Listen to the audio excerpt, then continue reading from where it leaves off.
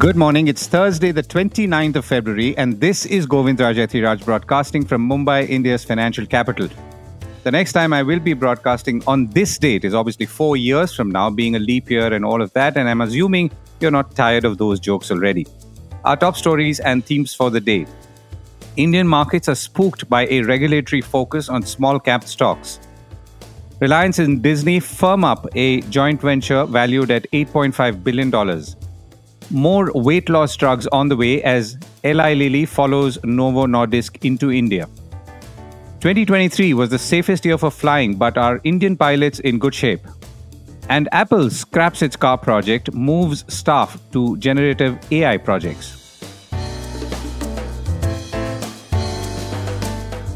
This is a core report with Govind Raj Ethiraj. Markets are standing by for data. As we've been discussing in the last few days, the markets world over are now standing by for more data, mostly economic numbers like gross domestic product, which is expected today. Remember, earnings season is over, so no more signals on that front.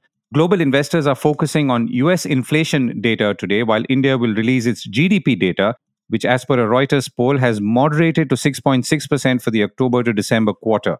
One thing that spooked the markets yesterday was the news that we discussed yesterday, which is that the Securities and Exchange Board of India is asking mutual funds running small cap and mid cap schemes to moderate inflows and rebalance their portfolios, apart from disclosing their cash position so that investors know who has how much if they want to run for the door. In 2023, mid cap mutual fund schemes got inflows of about 23,000 crores and small cap got about 41,000 crores. These are schemes in mutual funds, while large cap schemes actually saw an outflow of about 3,000 crores according to Money Control. Now, there is a larger point to this, as we discussed yesterday, and I'll come back to that in a moment. The BSE Sensex fell about 790 points on Wednesday to settle at 72,304. The Nifty 50, on the other hand, closed at 21,951, falling 247 points or 1.1%.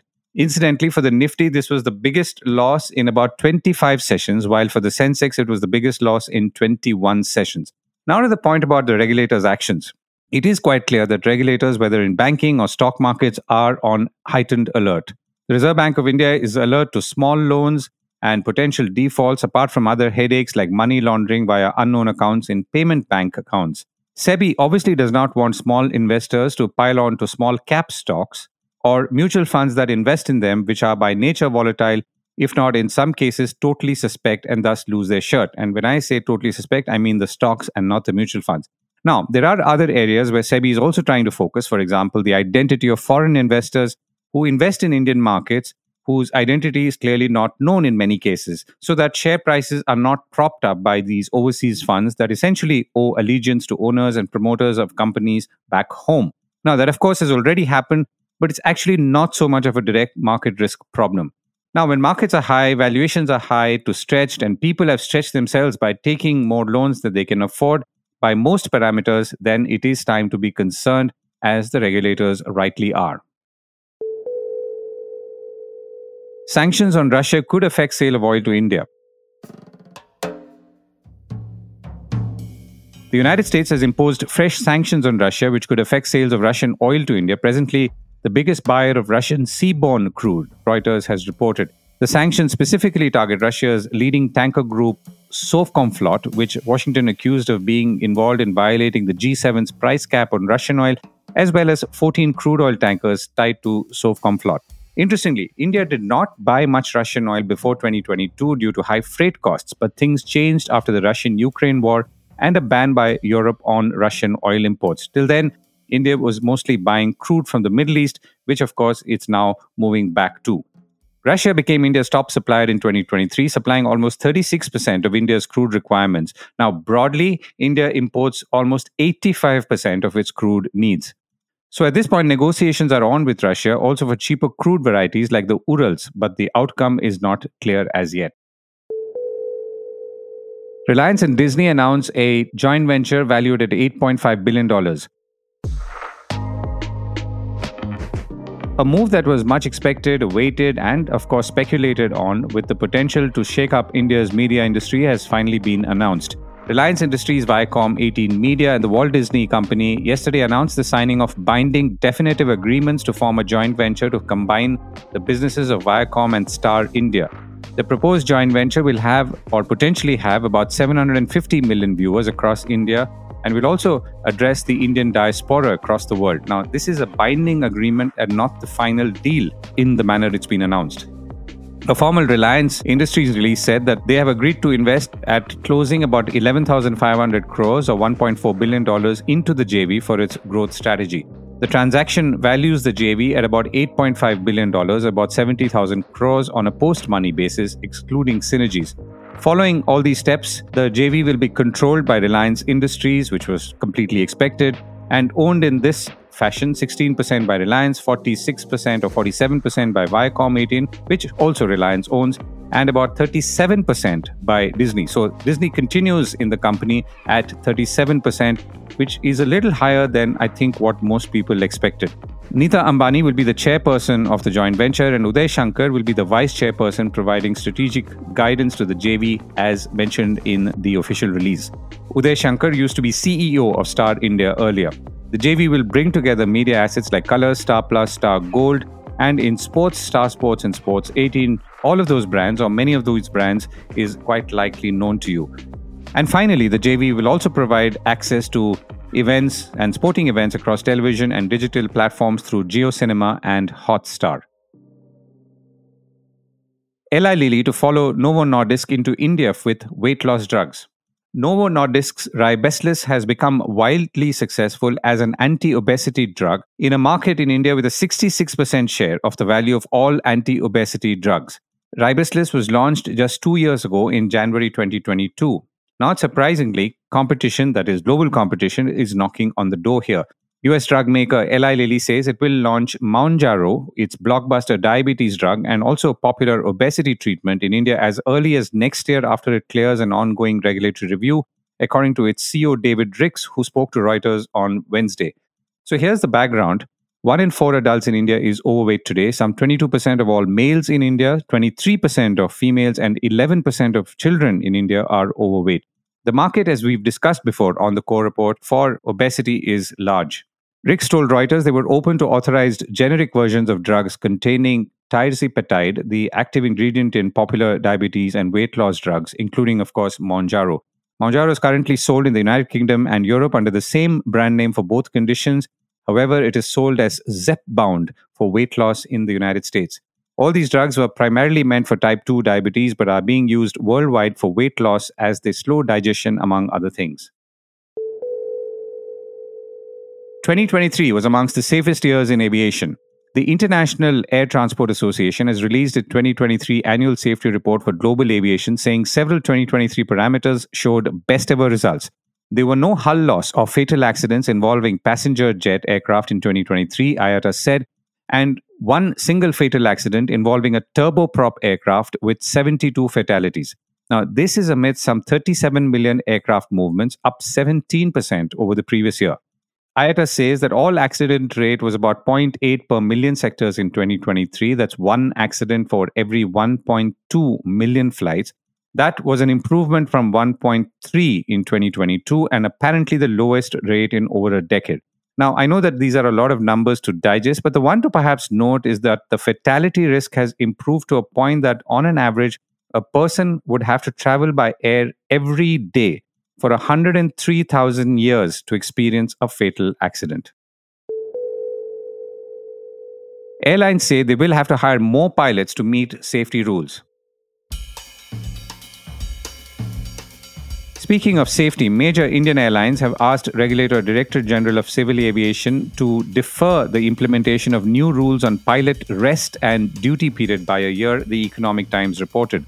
The Federation of Indian Airlines, a lobby group which consists of Indigo, Air India, Vistara and SpiceJet that together carry about 95% of passengers, have apparently said the new rules will require them to increase the number of pilots by 25%, and hiring and training them will not be possible by June 1st, the deadline, and that will force them to cancel up to 20% of the flights. The FIA also claimed, according to this report, that the new rules are ambiguous and more restrictive than anywhere in the world and will make the Indian aviation industry less competitive than other countries.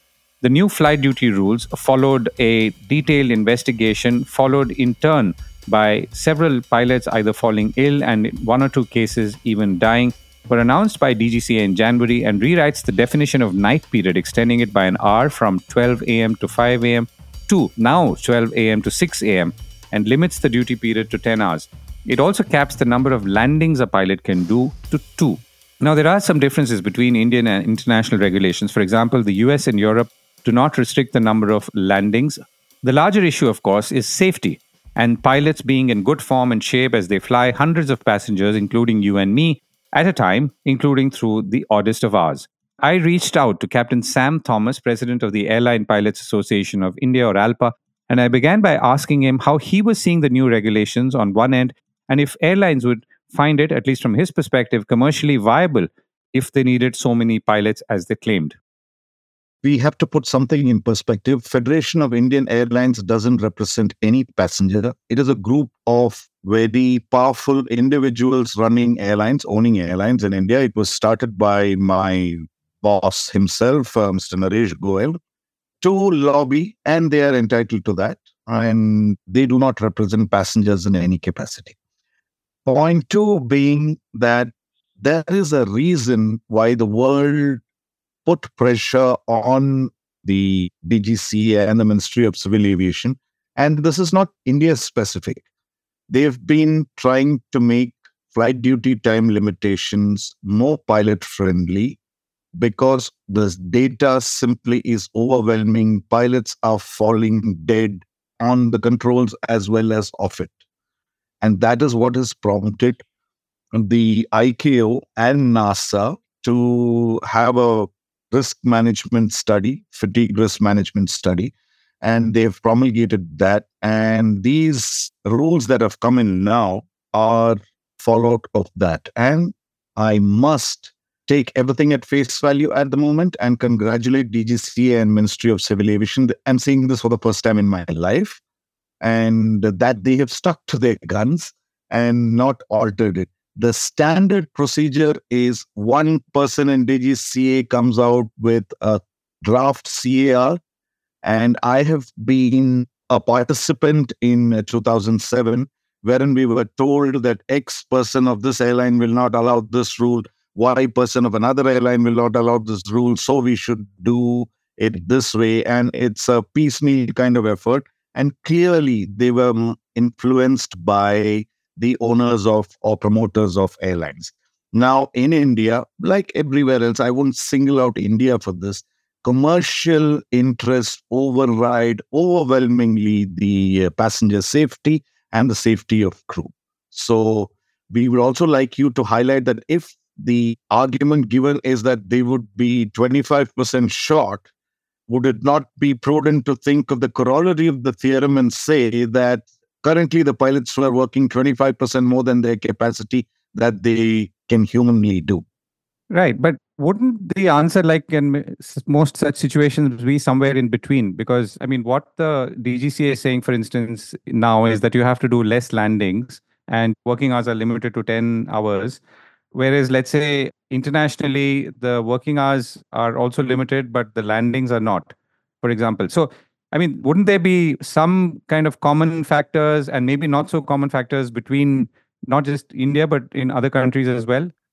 Absolutely, absolutely. And that can only be reached if all stakeholders sit together and make a genuine effort. I'm not saying that the pilots must get all the benefits or the everything that is going in a particular manner should affect the planning of the airlines. Now, historically, we never flew so much in India. When there was Indian Airlines and Air India, we never flew these many hours. It is with the advent of low-cost airlines that there is a systemic change that is required. I mean, it's not as easy as what you're saying that, we should meet midway through. This is a matter of flight safety. And you cannot have midway through meetings in flight safety. Now, you say that in Europe, it is a little bit more easier than it's in India. You have to take the holistic sort of environment that is there. Say, for instance, in the US, you have no problem driving 50 miles coming to operate an airplane. And because you have lovely roads, you have no problems. You just come in and In Bangalore, for instance, I am based out of Bangalore. The airport is 45 kilometers away, and it takes me at least an hour and a half to reach the airport. Now, that's just one aspect of it. Now, you have transportation, you have stresses along with that. And it is not engine driver to a bus driver to a pilot, as a lot of people believe in India. Because even now, I'm telling you that the brainiest of brainy people in India or world over are considered to be the brain surgeons. When a brain surgeon makes a mistake, one person dies. When a pilot makes half a mistake, at least 150 of you are in danger. So it's a case of apples and oranges. Yes, you are right. Can there be a betterment of something? Can we meet on common ground? Absolutely, we can, provided we all sit together and move it to a point which is acceptable to everybody. However, I am still pro DGCA, pro MOCA, going one way and saying that we are in charge of safety. We'll take full care of it. And this is the first time that Federation of Indian Airlines have been turned down for any of their requests. And that I would like to once again congratulate the ministry. So let me ask you, as a pilot, so what in your mind is an ideal time? You said you've been flying at a time when maybe the loads were much less, because obviously aviation in India had not taken off to the way or in the manner that it has now. So what in your mind, working and operating in India, is an ideal mix, including the number of landings? We had a fantastic thing in Jet Airways, which was about 4 landings in a day. And we could barely manage on that. Now, having said that, it's not like the 4 landings is the best answer. In the circadian low, Govind, it is very difficult for me to explain to somebody as to how much of critical requirement all your faculties are while landing an airplane with 200, 300 passengers. And given the conditions in India, you have the monsoons, you have the low visibilities, and you have big shortage of air traffic controllers, and the entire ecosystem is not geared up to handle these many flights. And what is playing a critical role now is the flight duty time limitations. What has happened? Just an hour has been increased from 12 o'clock midnight to 5 o'clock, has become 12 o'clock to 6 o'clock. I don't see how that is going to affect anything. And when you are saying that don't use a pilot to land more than 2 times in this circadian low, I would say, in Europe, there are places where there are no flights at night because of noise control, right? Yes, noise abatement. Absolutely. Now, why are they so special that they would like to sleep at night? And Indians, it's okay. You keep flying 777s right over the approach in Delhi. So one thing, first time I'm seeing in my life is something progressive happening. And I don't know why there is so much of a problem. And at one stage, you say there are many unemployed pilots in India. Please start employing them. You're not paying the highest in the world. You're paying the least in the world. So argument goes both ways. Right. And I think there is a more detailed commercial conversation, but that I'd rather have with the airlines than with you. Captain Sam Thomas, thank you so much for joining me. Most welcome, sir. Mumbai delays down, says Aviation Ministry. Sticking to aviation, the Civil Aviation Ministry has said that the air traffic situation has improved in Mumbai and delays in flight arrivals have reduced at Mumbai Airport nearly 2 months after directions, including a reduction in flights, were issued to tackle congestion at the airport. The ministry said that in the February 16th to 24th period, there were about 4,337 arrivals at the airport, and of them, there were no delays of more than 1 hour, while 178 planes were delayed for 30 to 60 minutes. As many as 570 aircraft came before schedule, while others were partially delayed. This number was higher between November and December last year proportionately, which is delayed. Interestingly, the official statement said that the aircraft operating earlier than the approved slot led to congestion and delay for other aircraft adhering to the schedule, who in turn would have had a cascading effect on other scheduled movements. Mumbai, of course, has the distinction of having only one runway with a peak hour declared capacity of 46 aircraft movement. That's both arrival and departure. Apple scraps car project, moves staffs to generative AI projects. Apple is cancelling a decade-long effort to build an electric car, Bloomberg is reporting, abandoning an ambitious project in the history of the company. Apple made that disclosure internally on Tuesday, apparently surprising the nearly 2,000 employees working on the project. Many employees on the car team, known as the Special Projects Group or SPG, will apparently be shifted to the Artificial Intelligence Division and focus now on generative AI projects, an increasingly key priority for the company, which is, of course, not surprising. Also, not surprising was the fact that investors welcomed the move and the stock was up on Tuesday after Bloomberg reported the news. Equally not surprising was the fact that Elon Musk, head of Tesla, celebrated the move with a predictable emoji on X. The project has apparently struggled from the start, though it had a working product, but right now it also was facing or likely to face a cooling market for electric vehicles in the United States, says Bloomberg, a fact that's, of course, now quite well documented. The Supreme Court strikes down Patanjali's advertisements. India's Supreme Court on Tuesday barred consumer firm Patanjali Ayurveda, co-founded by a yoga guru Baba Ramdev, from publishing advertisements for its traditional Ayurvedic medicines that claim to cure some diseases. The Supreme Court order came after a lawyer from the Indian Medical Association told the court that Ramdev's firm had continued to publish newspaper ads claiming to offer permanent solutions for conditions like blood pressure, asthma, and diabetes. The judge also asked Patanjali to explain why it should not initiate contempt of court proceedings against the company, according to Reuters. Mr. Ramdev accused doctors of spreading propaganda against traditional medicines, which are, of course, popular in India. The court said that Patanjali violated its assurance to judges last year in this ongoing case that it would not publish advertisements that make casual statements claiming medicinal efficiency. To get a sense on where the advertising industry stands overall on greater transparency when it comes to healthcare and medicine ads and the battle therein, I reached out to Manisha Kapoor, CEO of Advertising Standards Council of India, and I began by asking her how the ASCI was viewing the recent activity in this area.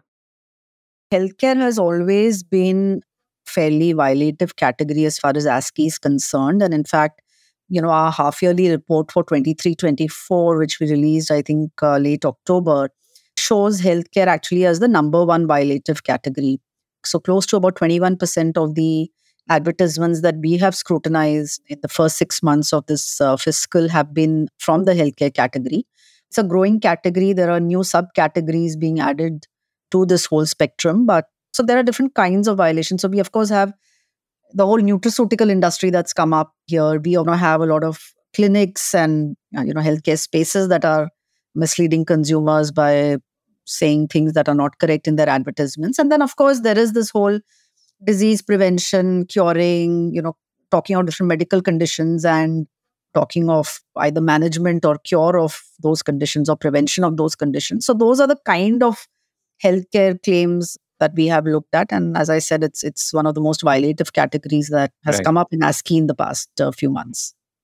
Right. So now that you're tracking it actively and closely, where do you feel you're reaching or getting? Healthcare, one of the key subcategories of healthcare is advertising that violates the DMR, which is the Drugs and Magic Remedies Act. The Act clearly calls out a few conditions where products cannot advertise that they can either prevent or cure those diseases. So there is a restriction in law itself, and we see many cases.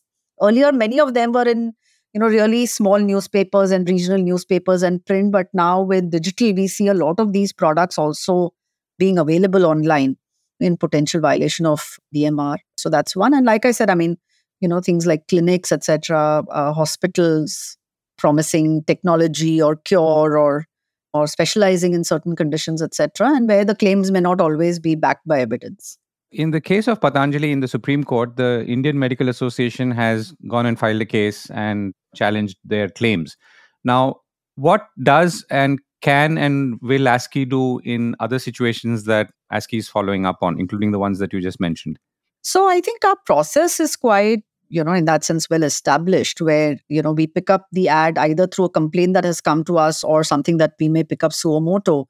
And then we would really write to the advertiser asking them to substantiate the claims they are making in the ad. When we receive their substantiation, it goes to the jury and the CCC that we have, and they would kind of examine the arguments on both sides, as it were, and make a recommendation.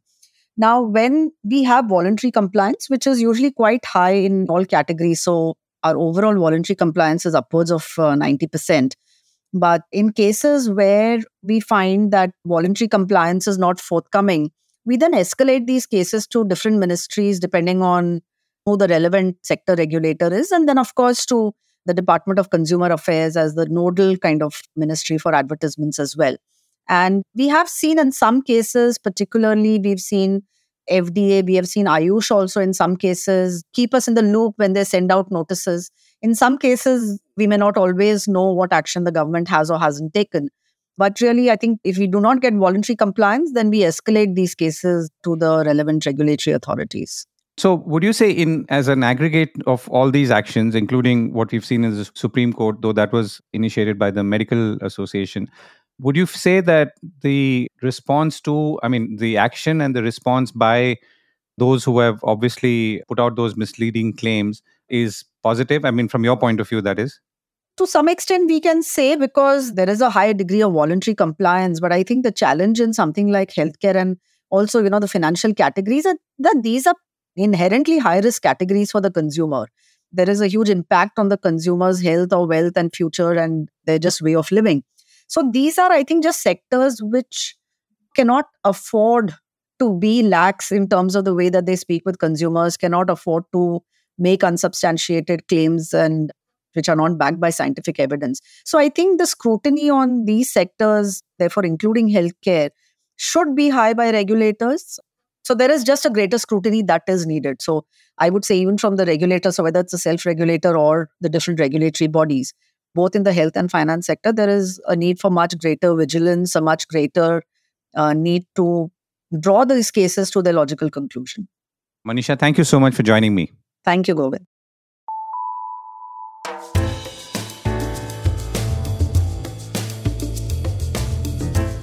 That was the Core Report with me, Govindraj Ethiraj.